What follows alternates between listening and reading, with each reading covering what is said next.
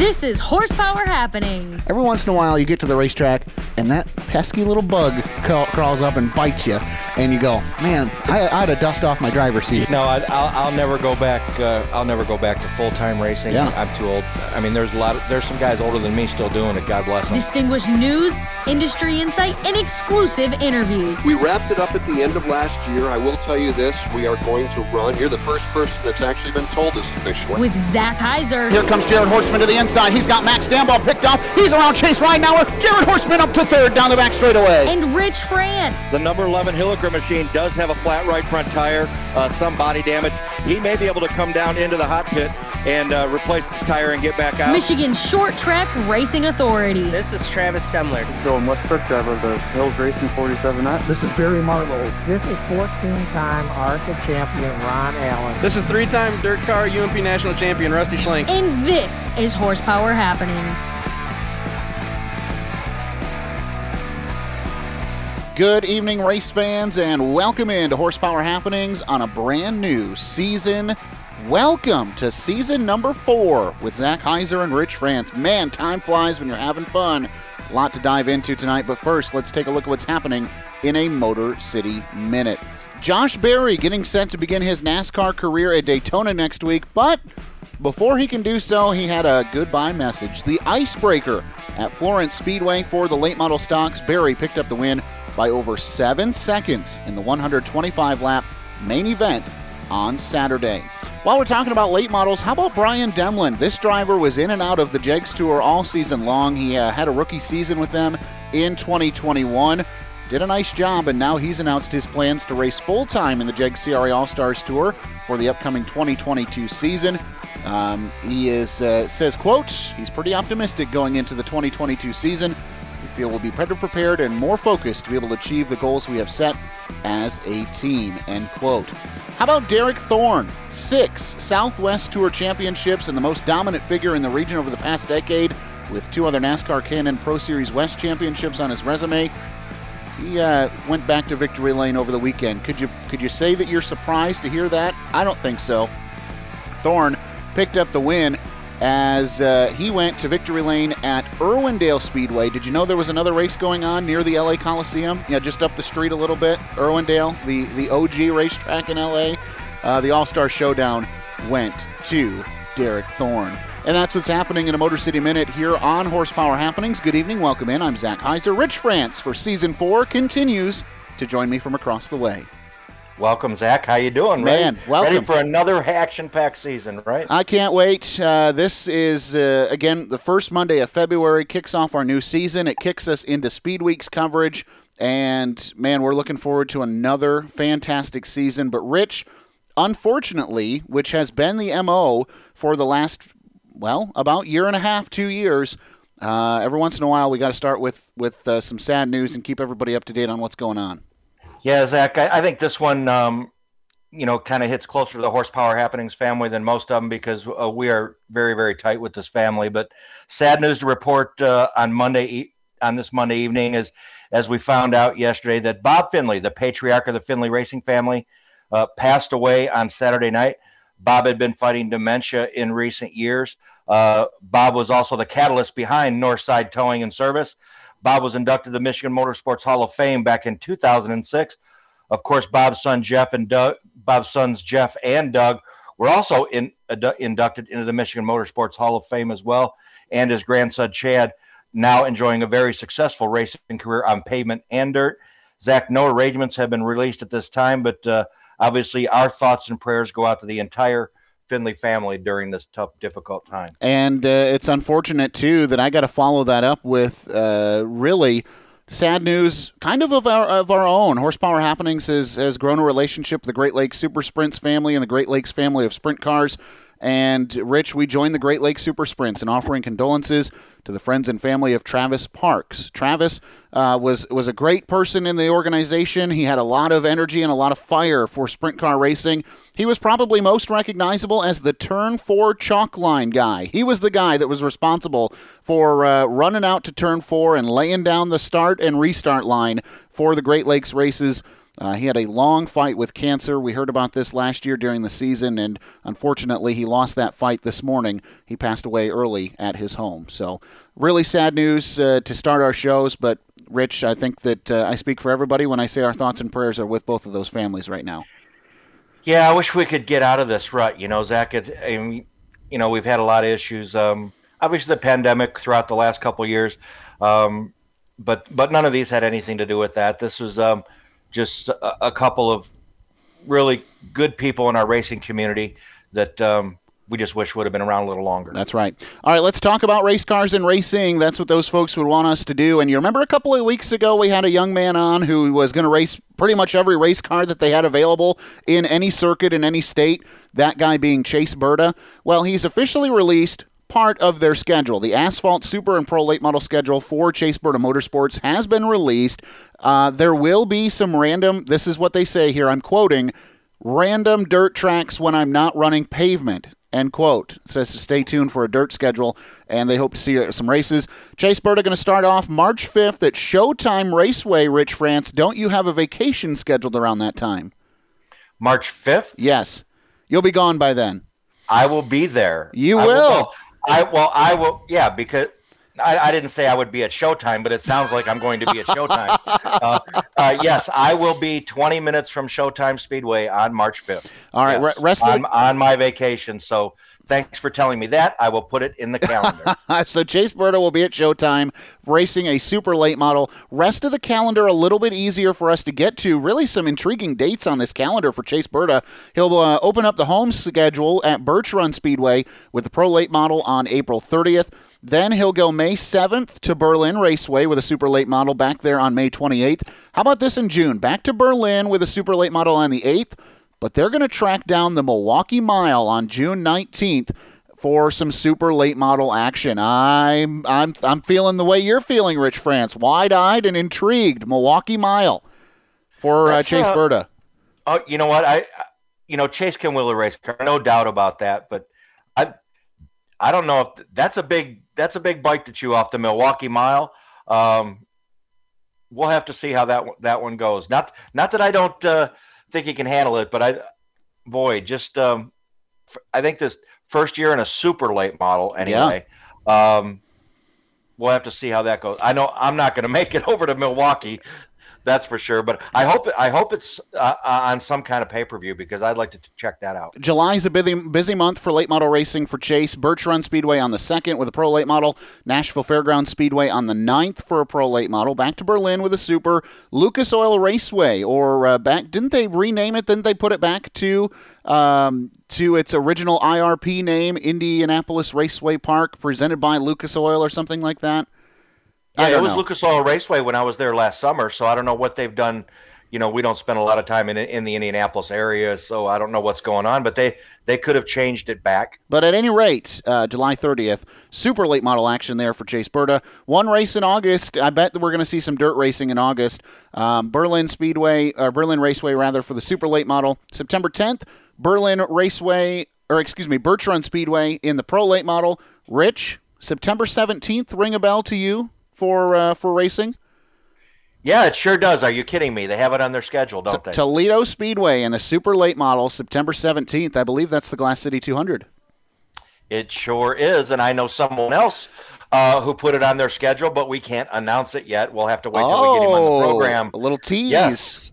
Yes, a little bit of a tease. So in the next few weeks here, we'll have him on the program, and he'll be announcing that he'll be at the Glass City 200 as well. And by the way, looking for sweet redemption, Chase Burda ends the late model calendar with a pro and super late model appearance at Winchester Speedway, October 15th and 16th. You know that kid's got a bad taste in his mouth after what happened. He thought he could win that race in the pro late model for sure, so he's going back.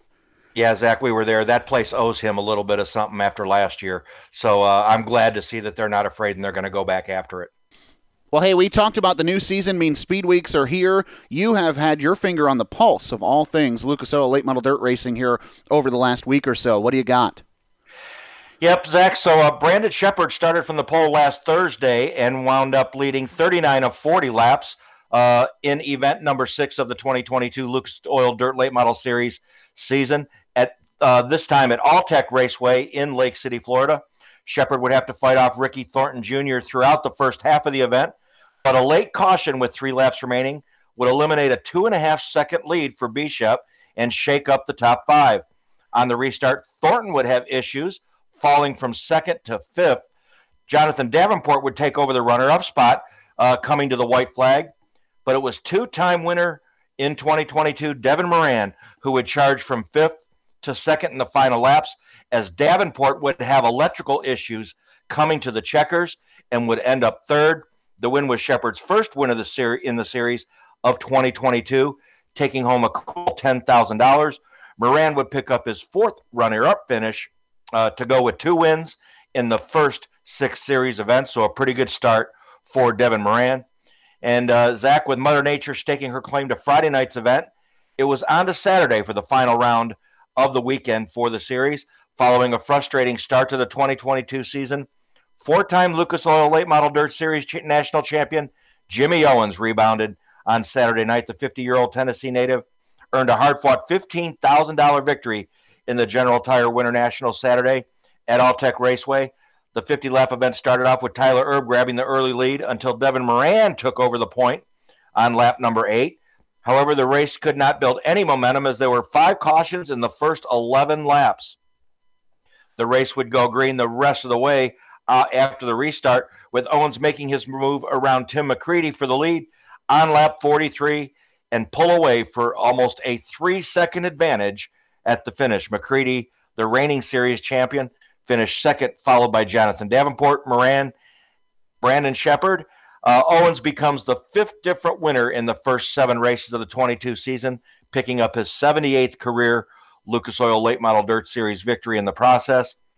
Zach, the series now moves on to East Bay Raceway Park for the 46th annual Risco Winter Nationals, which kicked off tonight. And hopefully I'll be able to catch a little bit of that when we're done with the show. Absolutely, and looking forward to that as well. I don't really have anything else, Rich. It's been kind of a slow week for news, really, aside from Speed Weeks, right? Do you want to talk about what we witnessed yesterday? We have to, don't we? I mean, we do have to at some point, or I can let you off the hook and you can just talk about Bertrand Speedway. I know you've got something prepared on that, because I'm fully ready to light you up about yesterday. Let's go, Zach. Let's talk about the Coliseum. All right, NASCAR opens up a new generation of racing, and they do it at a brand new venue. The next-gen car is unveiled for its first official laps of competition for the Clash at the Coliseum. NASCAR Classic fans not excited about the Busch Light Clash being anywhere but Daytona International Speedway. Those same fans also not 100% on board with the next-gen car. Mix the two together, and, well, guess what? They still watched the race to see exactly what unfolded. Rich France sits on that side of the fence. I actually, surprisingly, sit on the side of the fence where I was entertained. So what happened? Let me tell you that, then we'll discuss. Joey Logano held off a late race charge from Kyle Busch to win the Clash at the Coliseum. He led the final 35 laps and took the checkered flag as they got into lap traffic. It's his technically second win in the Clash as a Team Penske driver. He only led once during the 150-lap exhibition race, and it was what led him to the checker. Busch finished second. He led a lot of laps. Probably the heartbreak of the night was Tyler Reddick. That kid was fast early. He probably was going to be the car to beat. He had a mechanical failure getting set for a restart, and that relegated him to the infield. In all, by the way, we look at the rundown. Had somebody ask me today, they said, well, what about, where'd my guy Kyle Larson finish? He ended up 5th. He kind of struggled there on the short track, and I actually don't see the full rundown of the results from that race. But nonetheless, Joey Logano wins. Kyle Busch finishes second. I was entertained. Would have liked to have seen it be a little bit closer at the finish, just based on what we saw throughout the rest of the day. Qualifying, heat races, LCQs, and a 150-lap main event. I was there for it. Well, Zach, I do have some things I didn't like, but I'm going to let you speak on it first.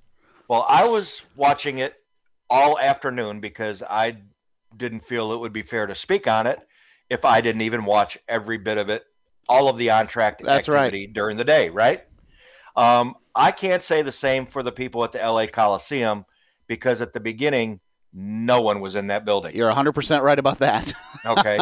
All of a sudden, they showed up or they started giving tickets away on the street when nobody was in that building because it was packed for the 150-lap feature event, but not for the rest of the day. It wasn't. It was relatively red, and what I mean by red is that's the color of the seats at the LA Coliseum.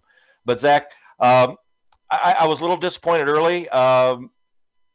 There was no racing. It was all just rough all the way up through the last chance races. The second last chance race was borderline embarrassing to me with what was going on. Caution after caution, wreck after wreck. It sure wasn't racing to me. And then they finally got to the 150-lap feature event, and we watched 50 or 60,000 people inside the LA Coliseum watch a train just run around the tracks, and single file, no two grooves, no passing on the outside. Two cars could not run side by side on that track whatsoever. So I guess if you liked it, you're probably a Pitbull fan, right? Or you liked the entertainment. You knew Fox was going to do some entertainment because they were in with NASCAR on this presentation, right? On this event. So Fox was going to do something on the presentation side, and that's fine. They had all the fans up there going and getting wild, and that was cool. But for the on-track racing, I guess the cars are kind of growing on me a little bit. I guess the longer you look at them, the looks of them aren't so bad, But what does worry me is the Tyler Reddick issue. All he did was scuffing tires, just getting some heat in his tires for a restart, and broke a transaxle. I don't know if that's going to be a problem with this new car, what's going on with it, but he's not the only one that had problems. Now, I do want to just correct or maybe play devil's advocate on one thing. Now, for a majority of the race, there was no outside line, for sure. You got rooted up to the outside line. You weren't doing anything. However, key moment of the race, all-star performance, move of the race. Remember that? Remember when we used to do those? Yes, I remember doing that, yes. All-star performance move of the race is a restart where Joey Logano elects to take the outside Rich France, and he hangs with Kyle Busch. And he actually gets such a run off turn 4, he's able to pinch KB down. KB gets loose. They cross the start-finish line. Joey Logano is ahead. Caution comes out. Joey Logano goes on to win the race. Yeah, by fate, right? Is that what we're saying? Definitely some luck there, but my point is he hung on the outside of Kyle Busch for a lap and a half and ended up with the lead. Well, a lot of guys did it for a lap and a half, and then they fell straight. Then that boat chain just took them straight to the back, and they're all just fighting for a place to get down. You could see that. It was all race long. Everybody's fighting to get to the bottom. Right. When there wasn't room, they're trying to get to the bottom. It did, though. I thought it was interesting. Mike Joy and Tony Stewart and Clint Boyer, they kept comparing it to Martinsville. And I do think that in some ways there were a lot of similarities to Martinsville. I go back to an illustration that Darrell Waltrip made years ago when he was still in the booth. And he said if you start to see separation, you're going to see guys start to get moved. Because the guy who is at the front of the second train is going too slow. Right, because he's allowing the rest of the field to get away. And that's exactly what you saw. If the front 5 were all nose to tail, they stayed pretty patient with one another. But the guy running 6th was getting his doors beat off by the guys running 7th and 8th because they were losing track with the front 5. I jokingly texted the general manager of Nashville Fairgrounds Speedway and says, how hard do you think it would be to put safer barriers around the quarter mile and throw up a catch fence all the way around? Because those limited late models that Nashville put on just as good as a show as those big cars did at the Coliseum. Let's move this race to Nashville and really see what it's about. Yeah, I mean, I guess I am, and we had this discussion last week. Bottom line, I'm okay with Cup Series cars at a quarter mile. I think it was exciting. I don't know that it was exciting. I think, with 35 laps to go, Kyle Busch 10 car lengths back or whatever it was, just following Joey Logano. I don't think You didn't get excited when he started to gain in on him, and there was a chance he was going to use. He never got close. He never got. There was close a chance he enough could have used the chrome horn, and Logano's catching lap traffic, and man. Even Kyle Busch's post-race interview said, "I burned up my tires. I had nothing for him at the end," and he was upset. But that's because Kyle Busch had to use everything he had. He needed to try to use what he had to get to the point because there was no passing unless you moved somebody. There just wasn't any, and I don't know what would have happened if they were nose to tail. Oh, I know what would have happened. Do you remember Las Vegas 2017? Somebody would have been bleeding in the infield. but that's whether Kyle Busch was in front or whether Joey Logano was in front. If they were nose to tail on the white flag lap, whoever was leading was getting moved. And I don't necessarily think that's racing. If you think that's racing, that's fine. To each their own. I think we're all allowed to have our own idea of what we like to see in racing. Just constantly moving people, to me, I would rather see side-by-side racing, constant battles, and clean passing. That's what I would like to see. Not just, okay, if I'm going to move somebody, I'm going to boot them out of the way and drive by them. I guess my 2 summers of watching the quarter mile at Nashville, I knew exactly what this Coliseum was going to be about. It was going to be about protecting the inside. It was going to be about if you get shoved to the outside, you're filling a hole down the straightaway, and then you're probably going to get rooted in the next corner for filling a hole that somebody was getting ready to go in deep on. That's exactly what they do every week at Nashville, from Bandoleros to Legends to Pure Stocks to limited late models. And I went into this 150 laps knowing that that's what it was going to be about, and tempers were going to flare. And you know what? The first couple of guys that got knocked out of the race, they were pretty calm. They were collected. They had smiles on their face. Then Ryan Blaney got booted. And then you saw it. Oh, yeah, this is a race. These guys are race car drivers. And you know what? Eric Jones pissed him off. And yeah. I love to see that. What am I critical about? You know what? I said this in our group, in our thread. I'm not a fan of stage racing yet. That's going to take a really long time to grow on me. Therefore, I was not a fan of the halftime break at 75 laps. I'd have preferred you just call it a competition caution or just break it up into 2 races with an invert or something. Do something creative with it. Don't call it halftime. And you know what? I'm sorry. Ice Cube's a little bit outside of my realm of music that I'm willing to listen to. I will agree with you there, Rich France. It was more than Ice Cube. It was Pitbull as well. Hey, you know what? I can get down to some Mr. Worldwide, so I'm not going to go there. Yeah, but I will just say so we can move on. They spent a lot of money on pavement there that they didn't need because they weren't using all of it, and they were never going to use all of it. So it looked nice. I'll give them that much. Man, they did a heck of a job. Having that thing set up in the Coliseum, boy, it looked awesome. But in the first race with these new cars on that little track, there's no way it was going to be anything than what it was. I'm here for it. Do I want them to go back to the Coliseum next year? No. Do I want them to go to Bowman Gray or Nashville or Anderson, or you want to keep going? You want me to keep naming these Flat Rock? Let's do it. Let's go. I love it. Short track racing, Cup Series. Now comes the big test. I hope that they perform well. I hope these cars are exciting at Daytona. I hope they're exciting at Auto Club. I hope they're exciting at Las Vegas. I hope that the excitement of the race is back for the Cup Series. That's what I'm hoping. So, I think they will be now. We just had to get this out of the way. All right, we'll look forward to seeing it. Well, Zach, it's time for our first interview of the night, and I don't know that we've had this many people on the phone lines at the same time here at Horsepower Happenings.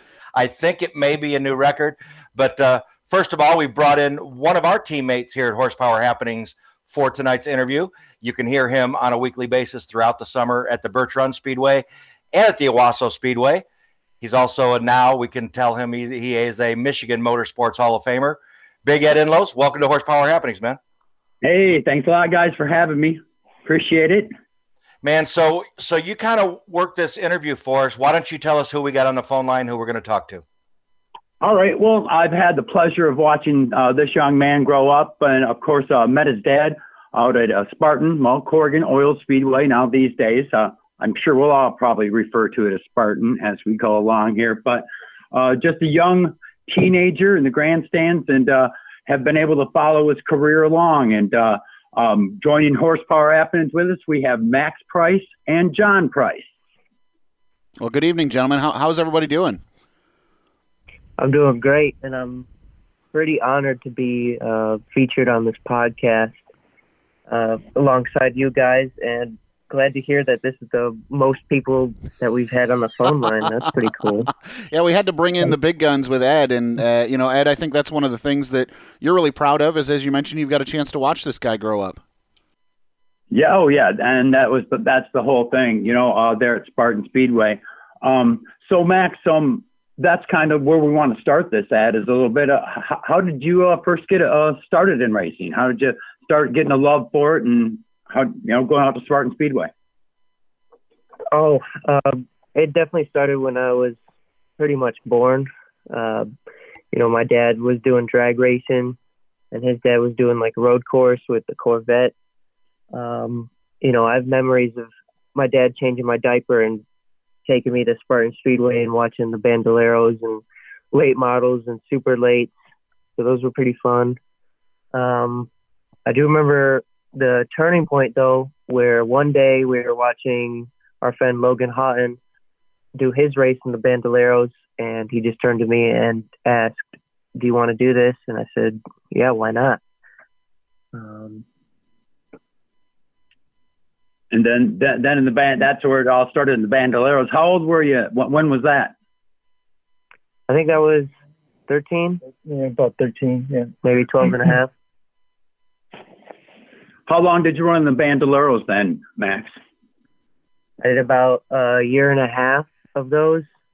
We started our first time in the Bandolero. We only got 3 races in because we started like way late in the season. But I ended up winning my first 2 of the 3, which were pretty fun. Funny thing, before our first race in the Bandolero, I asked my dad, "Where do I go if I win?" And he's like, "Well, we're not worried about that right now." And then so worry about finishing the race and doing good out there, and we'll worry about that later.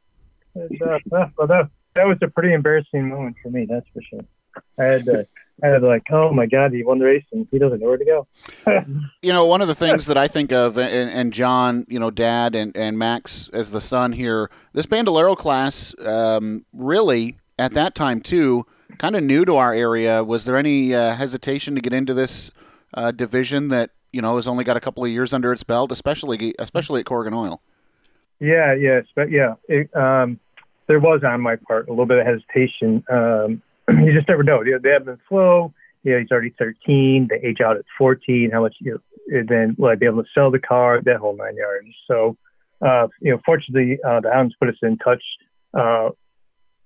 with Mike Logan, Dan Logan's brother. And he had a bando from his grandson that's what we tested with. And then we struck a deal with him to lease his car for the following season. So it made it much more, relaxing for me and easy me to commit to doing it. But there was a good amount of kids at the time too. And just like the other class, it goes up and down. I think this year it was a little light, but I know everybody's working hard to get that built back up, because that is the future of our local short track and NASCAR drivers, is starting in the bandos. And at that age, too, I know there's kind of a decision to be made when you're going to go pavement racing. You can either do the cage carts / quarter midgets and stuff like that. And then, some kids are going to front-wheel drives or going to the pure stocks or something like that. What was it about this division? Why Bandoleros to get things going for you guys? So on my part, the decision was just, the car was perfect. It was the right size. It was low cost to entry. Maintenance costs were low. The knowledge that you needed wasn't like the knowledge you need today. When you get full-size late model, and I'm sure Max will get into that story later. But so all those factored in, and having good support, good families and stuff. We were good friends with Alton's, and who we met through racing actually at Spartan Speedway, just sitting in the stands. and kind of the way that you've told me the story too, John, is that you didn't even know you were looking for an avenue for him to start racing at the time. It really correct. happened. Yeah, right. You are correct. Yeah, we looked one time earlier when he was about, I don't even remember how old he was, but I think it was like the quarter midget deal on the north side of town behind whatever the sports bar is. And we did a little arrive and drive thing and had some fun there, but we didn't go with that. And probably a good, I don't know if it was good or bad, but so we got a late start into racing. But so I think, with the families that were there, the amount of cars that were there, we felt pretty comfortable, or I felt comfortable, I guess, making the financial investment to see how this thing goes. The plan is behind it. Yeah, Max, I got a question for you. Like your dad said, you're on a short leash with the Bandoleros because you'd only run for a year or two, right? Until you got to age out of that thing. And then you get, I believe, into a late model sportsman, right, at Spartan. Talk about that move. Oh, yeah. That was, we could have moved up to like a Legends car, which probably would have been the smarter move, but I don't think it would be the most fun move, in my opinion. What about a Legends car doesn't seem fun to you? I've seen these things run from Nashville to Corrigan Oil to everywhere in between. They look like they would be fun. What didn't appeal them to you, Max? Probably seeing his friend Cody up in the fence. That's a little bit of a deterrent, yeah. Ed, do you remember that race? Oh, I remember it well. Yes. Captain Chaos in the fence there. Yes. And his old mom did it to him. Oh, exactly. He landed on his mom too. Yeah. Yeah. So, and then I think they didn't have the program after Max aged out. I think the Legend program went away too. So there was no opportunity to go that route. And front wheel drive, I just didn't. It didn't make sense to me at the time for a career path forward. And basically just open wheel racing, I'm not a fan of. I don't really like the risk of touching tires and flipping over like Cody did with his mom. Just closed wheel, just beating and banging racing. Not like a street stock or anything, but just that's where I wanted to go. And I was basically just thrown to the wolves my first 2 years there. We had no idea what we were doing. My car was from like the dinosaur age.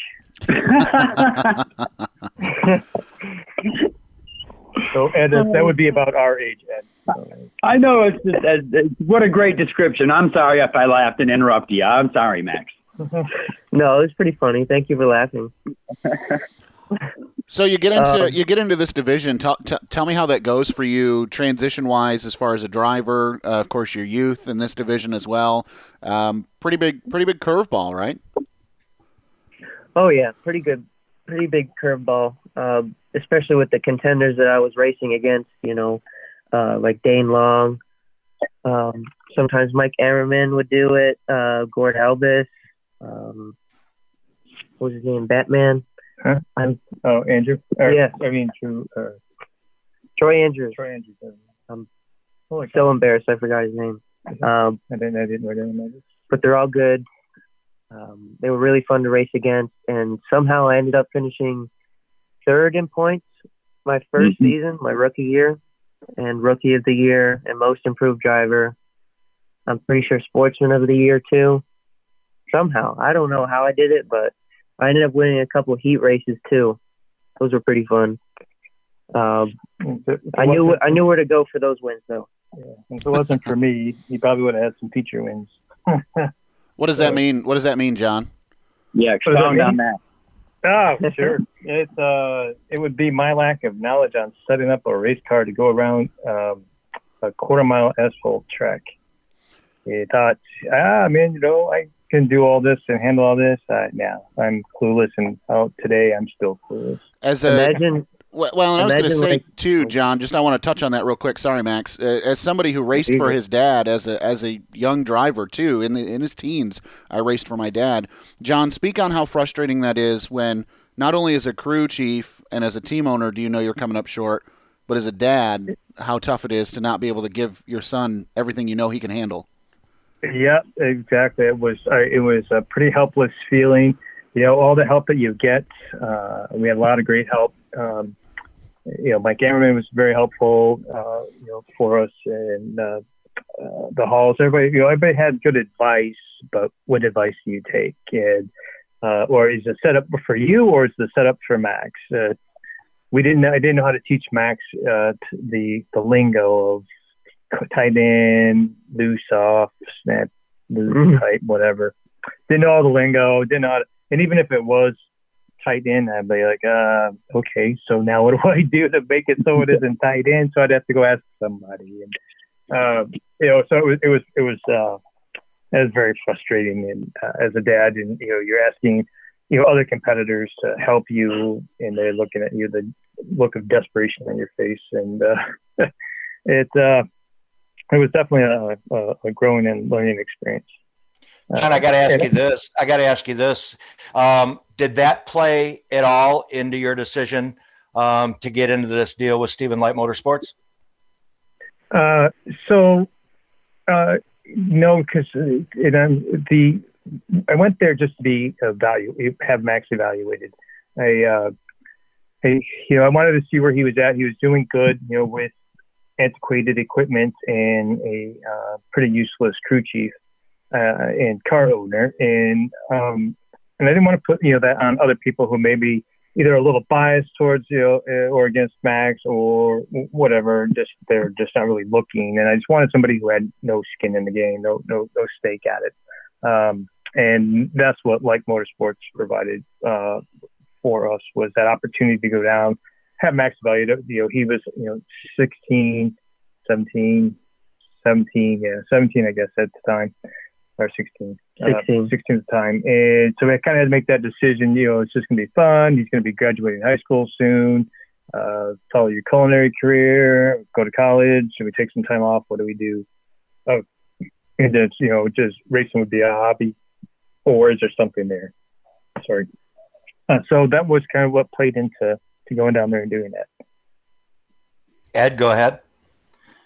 Well, from there, then you scheduled the test and you got the test. So let's with Max, how did that go? How, when you got there, once your dad told you was gonna go do something like this, talk to us about how that first made you feel, and then talk us through how the test went. Yeah, compared to what we had in North Carolina with the Lights to what we had in Spartan, just imagine trying to get a bullseye in darts blindfolded while you're being punched in the gut by Conor McGregor. That's basically the Spartan experience we had. But in North Carolina with the Lights, we were surrounded by just racers and just high IQ racing guys, and they were like a gateway to my racing career. When I first met Matt, my spotter / crew chief there, him and I immediately had good chemistry together. We were telling jokes, we were hugging. Every time I came off the track, he was telling me, he wasn't telling me that I was doing a good job or a great job. He was just telling me a neutral perspective, try this next time, or try this next time, maybe go a little bit higher in, maybe go a little bit lower out, What was the balance for you, Max, between fun, stressful, learning? I mean, obviously you're behind the wheel of a race car. There's got to be some fun to it, but to know that, all right, Dad's stepping out on a limb here for me, and I got a shot here to maybe really show these guys that I can wheel one of these race cars. What was that emotion like for you? I definitely had a lot of butterflies in my stomach that day. It was really fun, actually, going about 90 miles an hour in a 3/8 mile track, maybe shorter, a little bit shorter. And actually having a spotter was different too. That was pretty fun. Having someone talking to my ear instead of the voices in my head. We don't talk about those. Yeah, it was, yeah. I mean, he was nervous wreck though on the way. I could tell he was a little nervous on the way down. He was pretty quiet, and but the look on his face, when he got out of when he came back in, it was just that was totally worth it right there. So Max, you get down there and you run at Hickory all this year, and lo and behold, you come away with the championship. Number one, how'd you do it? And man, you just had to be elated. Definitely my first season, we ended up doing 4th in points, right behind my teammate Josh Stark. I think the very last race, I ended up getting crashed out by a lap car on a caution when I got spun out. A little bit of rib damage, but I was pretty much fine. Got a free hospital, or not hospital ride, but an ambulance ride. Parents weren't too pleased, but, you win some, you lose some, and you just had to move on to next year. It started off really good in the 2021 season. By week 5, I think, or race 3, we ended up getting the points lead by a couple points, right in front of Katie Henniger, I think, and Bryson Ruff. The third race was when the crash happened. So we were leading the points. Huh? I thought that was the 5th one. Oh, maybe. I kind of written down as 3rd, but so.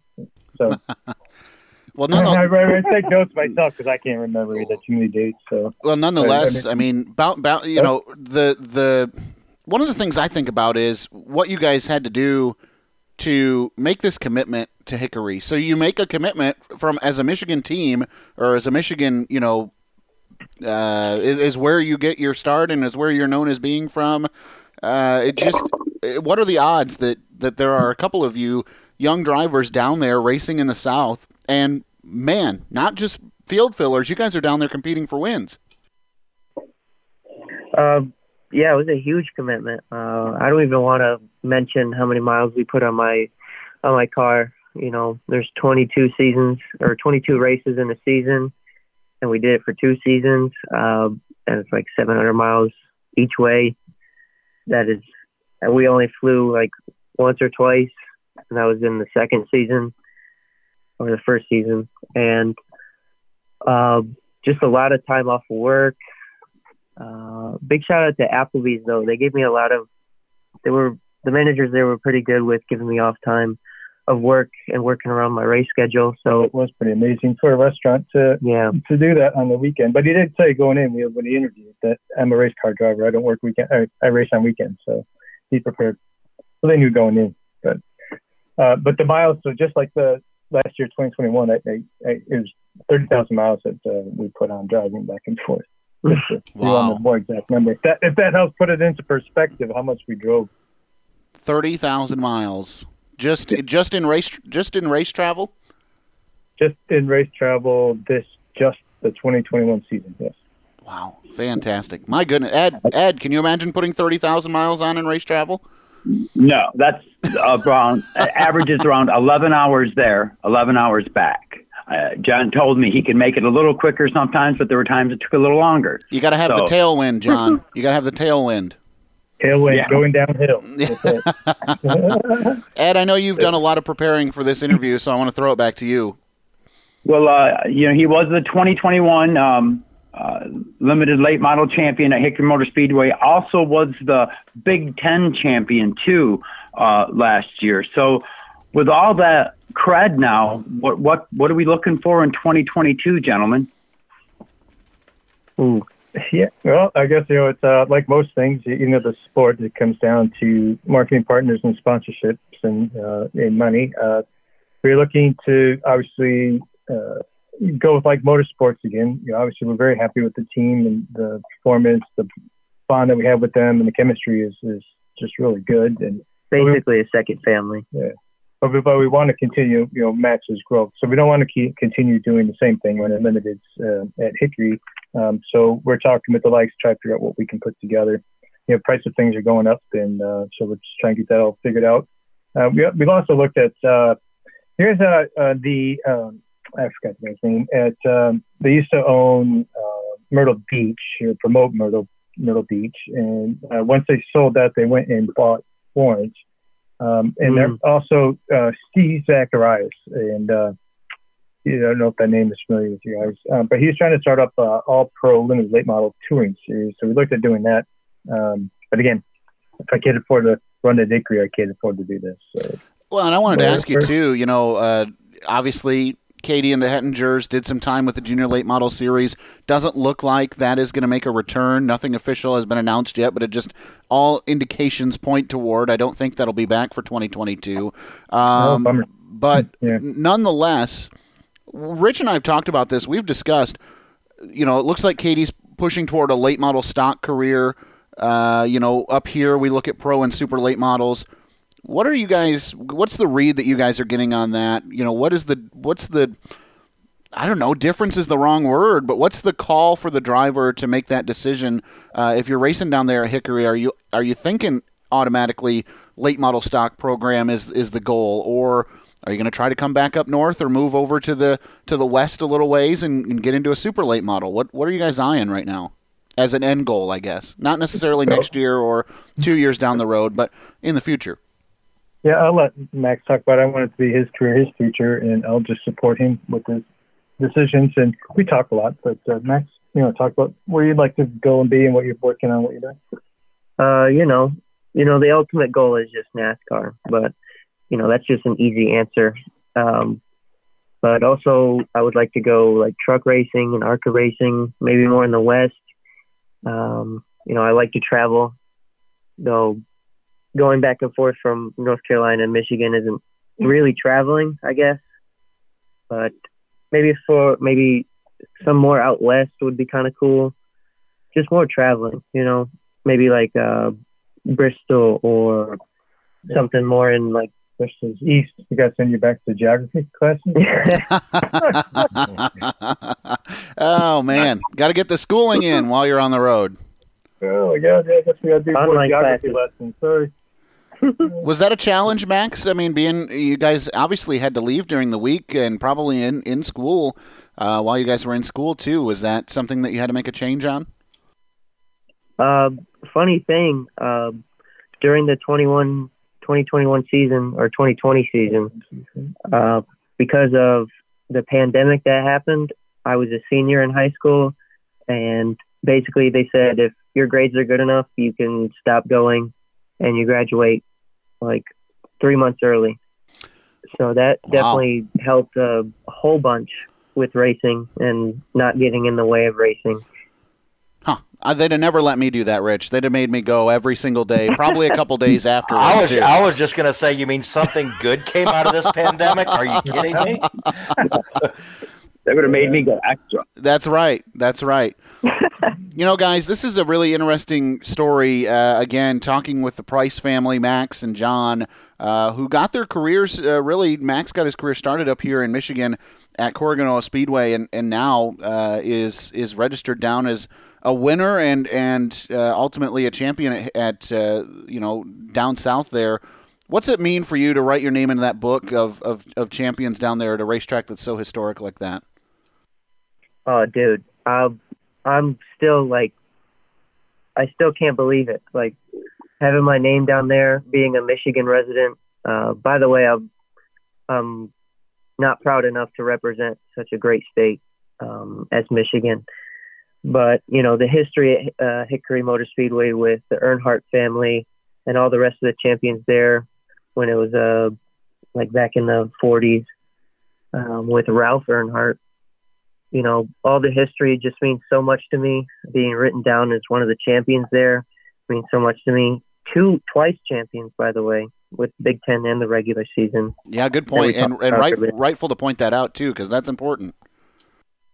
Both of those champions were a challenge, especially at the last 5 races with all my teammates being really close to me, Bryce and Ruff being really close to me. It was literally a 1 race difference between the 4 of us.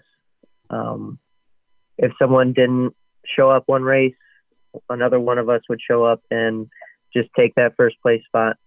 So it was just all or nothing. If you don't win, you don't win. If you do win, that's awesome. And you get your name written down in the freaking list of champions at Hickory Motor Speedway. Well, guys, this has been really cool to catch up. And again, Ed, I know you put a lot of time in. I want to make sure you don't have any last-minute questions here before we put a bow on this. No, we covered his story, which is what I wanted to get out there more than anything. So, well, guys, congratulations on a fantastic couple of seasons down there. Really looking forward to seeing what you guys have cooking for 2022. Sounds like you got some irons in the fire, but just need to get a couple of those up to temperature, and then we'll hear more about that. And by the way, very active on social media, Max. Where can folks follow along with what you have going on? Instagram is Max.Price Racing, and then Facebook is Max Price Racing. Those are probably the only two social medias we have. I'm pretty active on Instagram, and my dad's pretty active on Facebook. So there's those. And can I shout people out real quick? Of course, absolutely. Well, of course, there's the Light Motorsports, Eugene, Matt, Kevin, Ashley, Kyle, Woody, Dana, and Cade Bowman, Ashley's son, my teammates, Mason Ludwig, Mason Maggio, Josh Stark, and, Chase James and his family, of course, obviously, and Katie Henninger and her family. They all played a big role down there in North Carolina. And of course, people in Michigan, Big Ed, the one and only, Dane Long and his family, Logan Houghton, the Halls, John Parrish and his dad and his family, Sonny and Laura. Oh my God, Sonny and Laura, they let us stay like 5 times at their house in the 2020 and 21 season. Just amazing people. I also want to shout out to Rain Silva, one of my best friends in Michigan. She literally watched every race in Michigan. She was there for the championship. Yep. She was there for championship. She came all the way down North Carolina to watch the championship. Wow. Her friend she is. Fantastic. Yeah.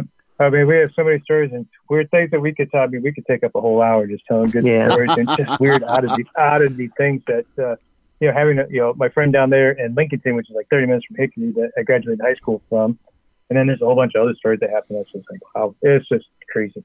Well, it sounds like we'll have to find a reason to get you guys on again. Crazy stories. Yeah, I know. We'll have to get you on again just to hear about all the stories for sure. Well, guys, really appreciate you making time to join us on the show. Again, congratulations on behalf of Rich and Ed. I want to say thanks for being on the show and good luck with what you've got going on this year. Thank you. It's really been a pleasure, really being on this podcast, and thank you for hosting us and featuring us.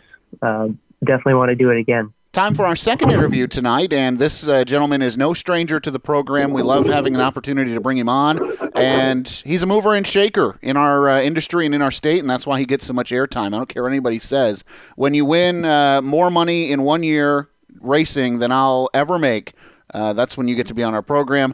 Dona Marcoullier joins us. Good evening, sir. Howdy, guys.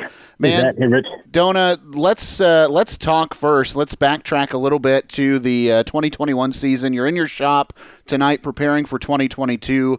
You look back on all the success you had last year. Tell me how that motivates you and gets you ready to go for what is going to be, we're going to talk about, in a pretty aggressive 2022 schedule. I mean, honestly, just being prepared. I mean, I never thought, 4 years ago we would be, in a spot we are with equipment and sponsors. And, it's, like our last couple of years, ever since we kind of switched chassis, honestly, and we just kind of took off and we all just gelled together between our engine program, our chassis builder, our pit crew, sponsors. And, every year we just try to do better than the last, of course. But the last 2 years we've had, you almost can't top it, honestly. So let me ask you, by the way, because you are tinkering in there.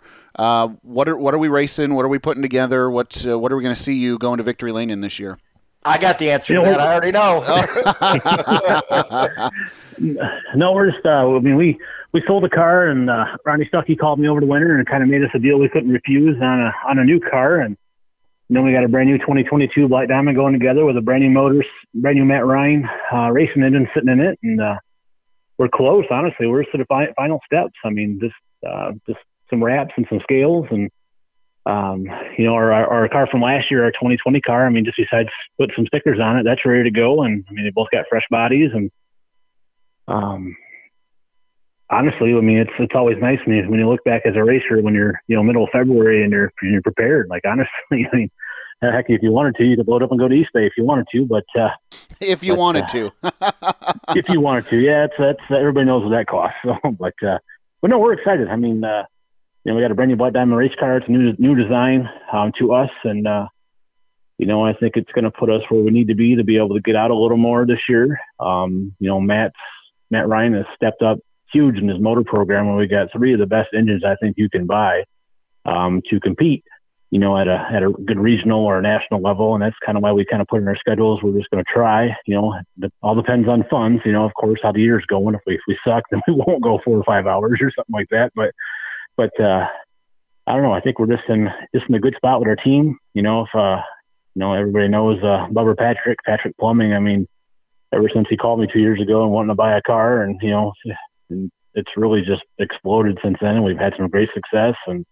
we're just growing. I mean, all of our partners and marketing partners, and it's just and plus, like Mike Blackner stepping up too. Like, I mean, I do gotta say something about Mike. I mean, years ago we were just talking about that this weekend. We're running for $1,000, $1,500 a win every weekend, and Mike's actually stepped up and allowed us to have a series where we can actually run for some money. That way we can kind of stay up on our equipment, for what these things cost. And without him supporting late model racing in Michigan, we wouldn't have what we have. So. Well, just what I usually do, Don, is when I'm here, when we do the show, on the monitor next to me, I have Speed Weeks from East Bay, and you made a good decision because you would have been entrant number 72 tonight. Are you kidding me? 72 late models there. Tell me, what was this decision? I mean, obviously you got a couple cars going together. What was the major decision? I know we had talked last year and a couple years ago. You're just a hometown guy. You just wanted to race close to home and maybe go to a couple of different tracks, but really not get out of the state too much. What was the big decision? This year was it's just really our program. I mean, we kind of sat down here a few weeks ago. Bubba came up to the shop, and we kind of sat down and kind of, got all the schedules out, and we kind of put together like a dream schedule, like a bucket list schedule too. I mean, places we haven't been to, or, since Bubba and I got together, Patrick Plumbing, he's always wanted to go to Eldora. And I mean, that's kind of my personal opinion on Eldora is it's just you got to be prepared to come home with nothing, which is like blowed up motors, wreck race cars. It's always been hard for a program like us, or both, to go to a racetrack like that. Yeah, it's just hard. I mean, and we kind of were joking around. We went down to Black Diamond in December and picked up our new car, and we stopped by Matt's and picked up our motor we just had freshened, and I kind of threw him under the bus, and I said, I'll go to Eldora if you order a new motor, and I'll be surprised. He did that, so I guess we're going to Eldora. So. I got to ask you, in 2020, Travis had the big season, right? It seemed like he was raking in all the money, and it almost seemed like everything just switched over to you guys. Even performance-wise, you guys were very, very strong all of 2021. Talk about going through that season and how strong that car was all season long. Well, still like 21, we finally got back to our program. Everything's at my shop, and we get to put the time in it here. 2020, we were kind of still rebuilding. We were kind of bouncing around cars, and we still had older equipment, older motors, and we could only do what we could do with our equipment. And I still think 2020, we had one older car and one newer car. It wasn't brand new, of course, but we won our Summer Nationals race, and I come out in the shop looking at the check on the wall right now, and that's still my. That's the highlight of my career. I don't think I can do anything more than that. If I retired tomorrow, I'd be okay with it. But just, we were able to sell some of our older motors and get some new stuff, and really just to keep new parts on the car. When you're cycling out transmissions, rims, and that's the biggest thing when you start to get older equipment. You start, I wouldn't say hanging around home a little more, but you're afraid to take risk. When you've got a 20-year-old motor, or it's just with newer stuff you can take better risk, and it's just.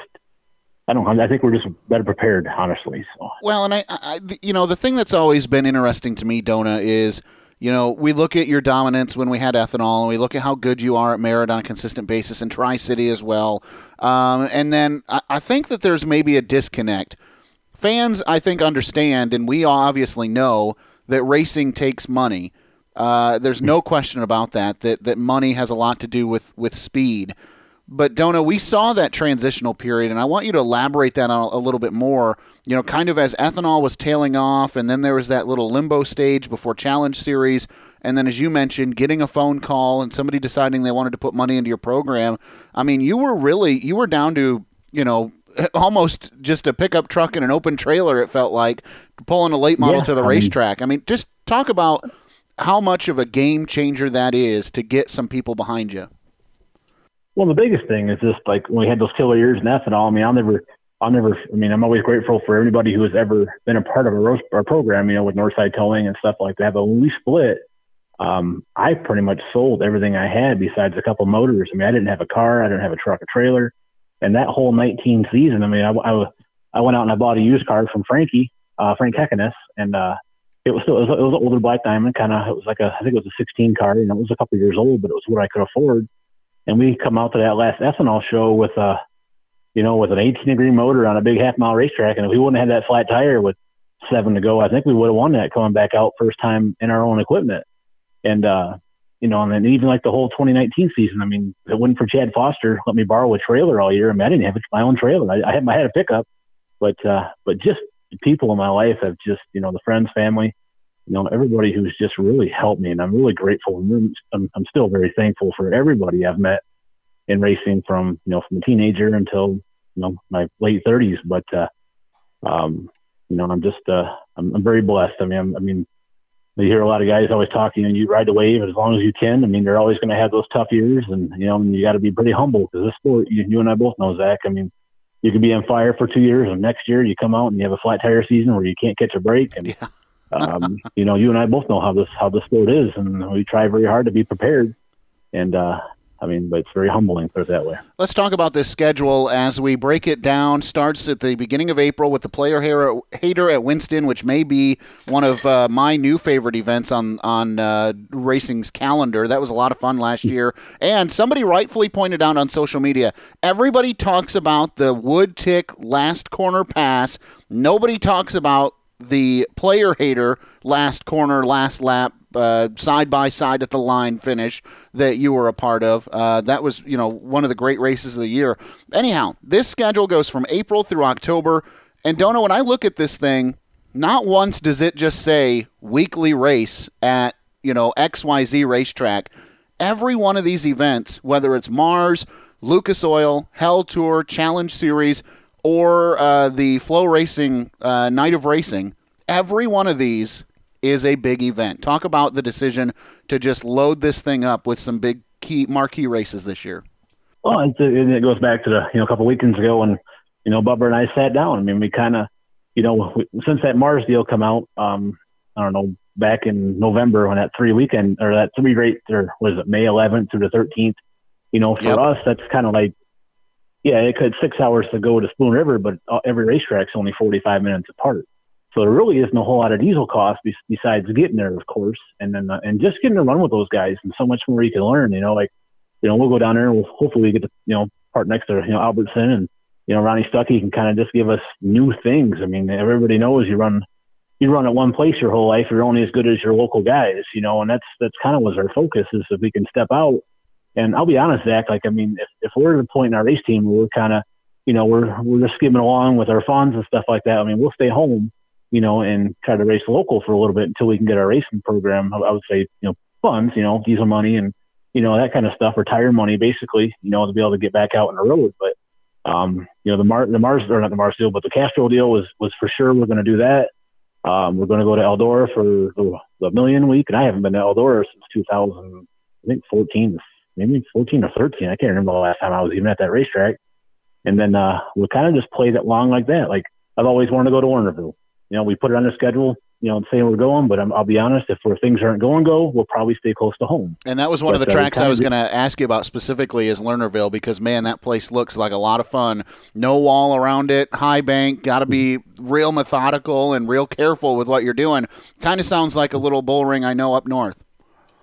Yeah, that's what I mean. It's not about, the caliber of cars. It's just racetracks that you've always wanted to go to. And same way with Brownstown. I've never been there. And, every time you watch it on TV, it's always last lap passes. And if you can get to a place where you can just gain more experience is the biggest thing, and I'm not going to lie. Like if we're not doing very good and we need to focus on a program to get it better at home, we'll stay home. But as of right now, I think we put together what we want to do. And if everything goes and clicks pretty good, we're going to fire off of the Challenge Series and, run through that until, if everything's on a plus side, and we might change a few things up, but, and it's just trying new things and, just having fun, honestly. And, sometimes you get in that grind, and everybody knows how racing can be so much drama and stuff like that. And, and as long as you're having fun, you're winning. I wouldn't say you're winning, but as long as you're having fun as a group and everybody's happy, we'll keep rolling. So.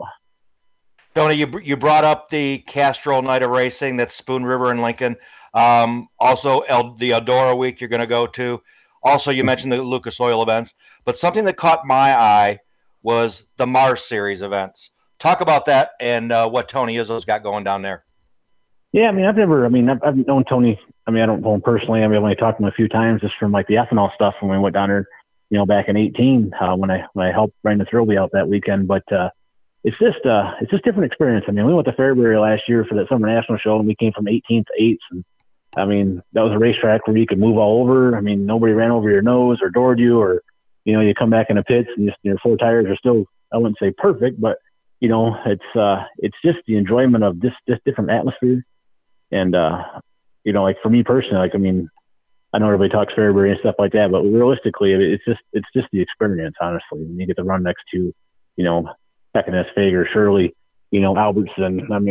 We all know that flow week. The goal is for me is just to make the show. If I make the show, it's pretty much like winning the World 100 every night, because that's basically my goal is to just make the show and just win some laps and, and just get a good notebook going. And I always felt like in the years past when I ventured out a little more, in Ohio and Illinois, we come back home and we're on our A game, and, and it shows. So.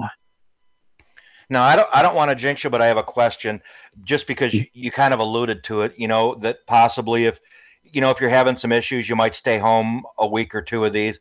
But what if you're not having the Challenge Series year that you expect? Are you going to stay with those events, or if something happens with that, are you going to decide to go on the road more? Personally, it's kind of how we kind of played it up until July, because we're going to run all the way up until, 4th of July week and all that kind of stuff. We'll be there. And it's one of those deals where we're just not having a break. I wouldn't say breakout year, but if we're not, if we're 50 or 80 points out, and, you pretty much got to win out to, win the series, and we'll probably venture out a little more. But if we're in the hunt, we'll probably still follow that deal. So. But, like I was saying, we talked about, I think last time you were on, we talked about the change in the point system, right? From when Travis won it to when you won it, a whole different deal.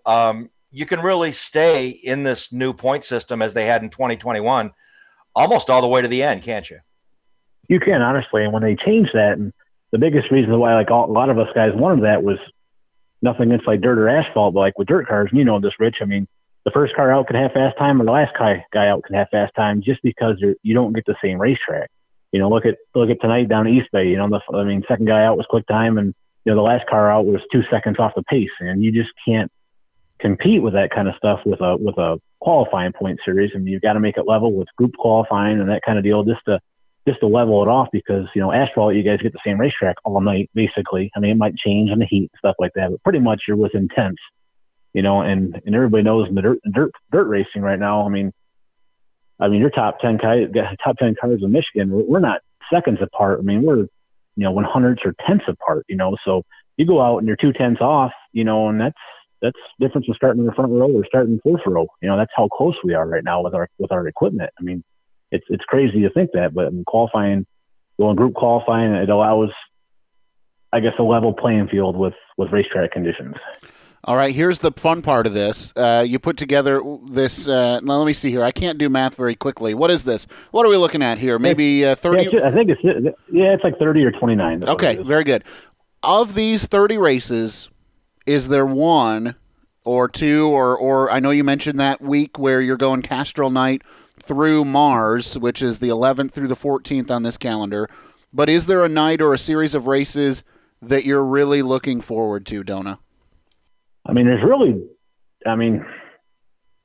realistically, all of them are I am looking forward to. I mean, the Castrol, the Dream Week, I haven't been out the door in so long, and just to get back there, I know that's going to be a tough field, even just to be in competition, because there's so many good cars for that. But I would say the Flow Week is probably the week I am looking forward most to, and even with the All-Star stuff, or not All-Star, they had Challenge Series stuff.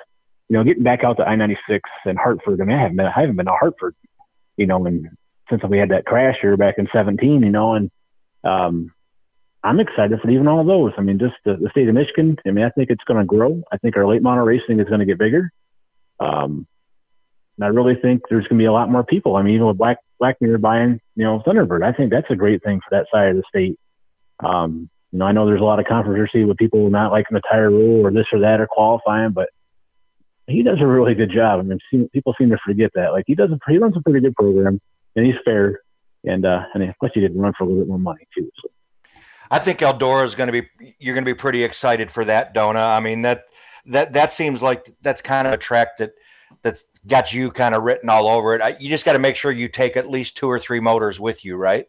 Yeah, the biggest thing is just qualifying down there. That's kind of like, I'm the kind of guy, if we can qualify where we're starting, I'm not going to lie, if you're rolling out in a heat race in the 10th row or something like that, you might just say, hey, we'll try again tomorrow, because you had to get wadded up in one of those, vicious slide jobs or something from one of the front guys, but I don't know, if you can just get qualified Eldora, it's really a lot different since I was there, because it used to be a lot more banked. You kind of ran around the top, and it's kind of leveled off, honestly, where you can kind of run all over it the last 4 or 5 years. And and we've got a really good piece. Hopefully by then we got 3 or 4 nights on a new car, and we kind of got a notebook, and hopefully we feel confident. We'll have, we've got 3 really good engines. They're all fresh. One's brand new, and the other 2 are fresh.